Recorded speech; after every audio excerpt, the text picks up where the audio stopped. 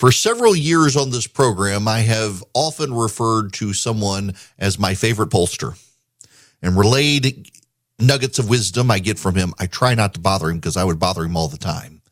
But he's also on social media, and I can sometimes read his tweets and just steal from his stuff. But he is the one pollster who I actually pay attention to more than most.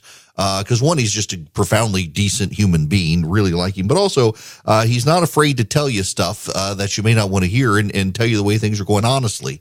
And so, without further ado, I am delighted to finally have the voice of my favorite pollster on the program, Chris Wilson. How are you?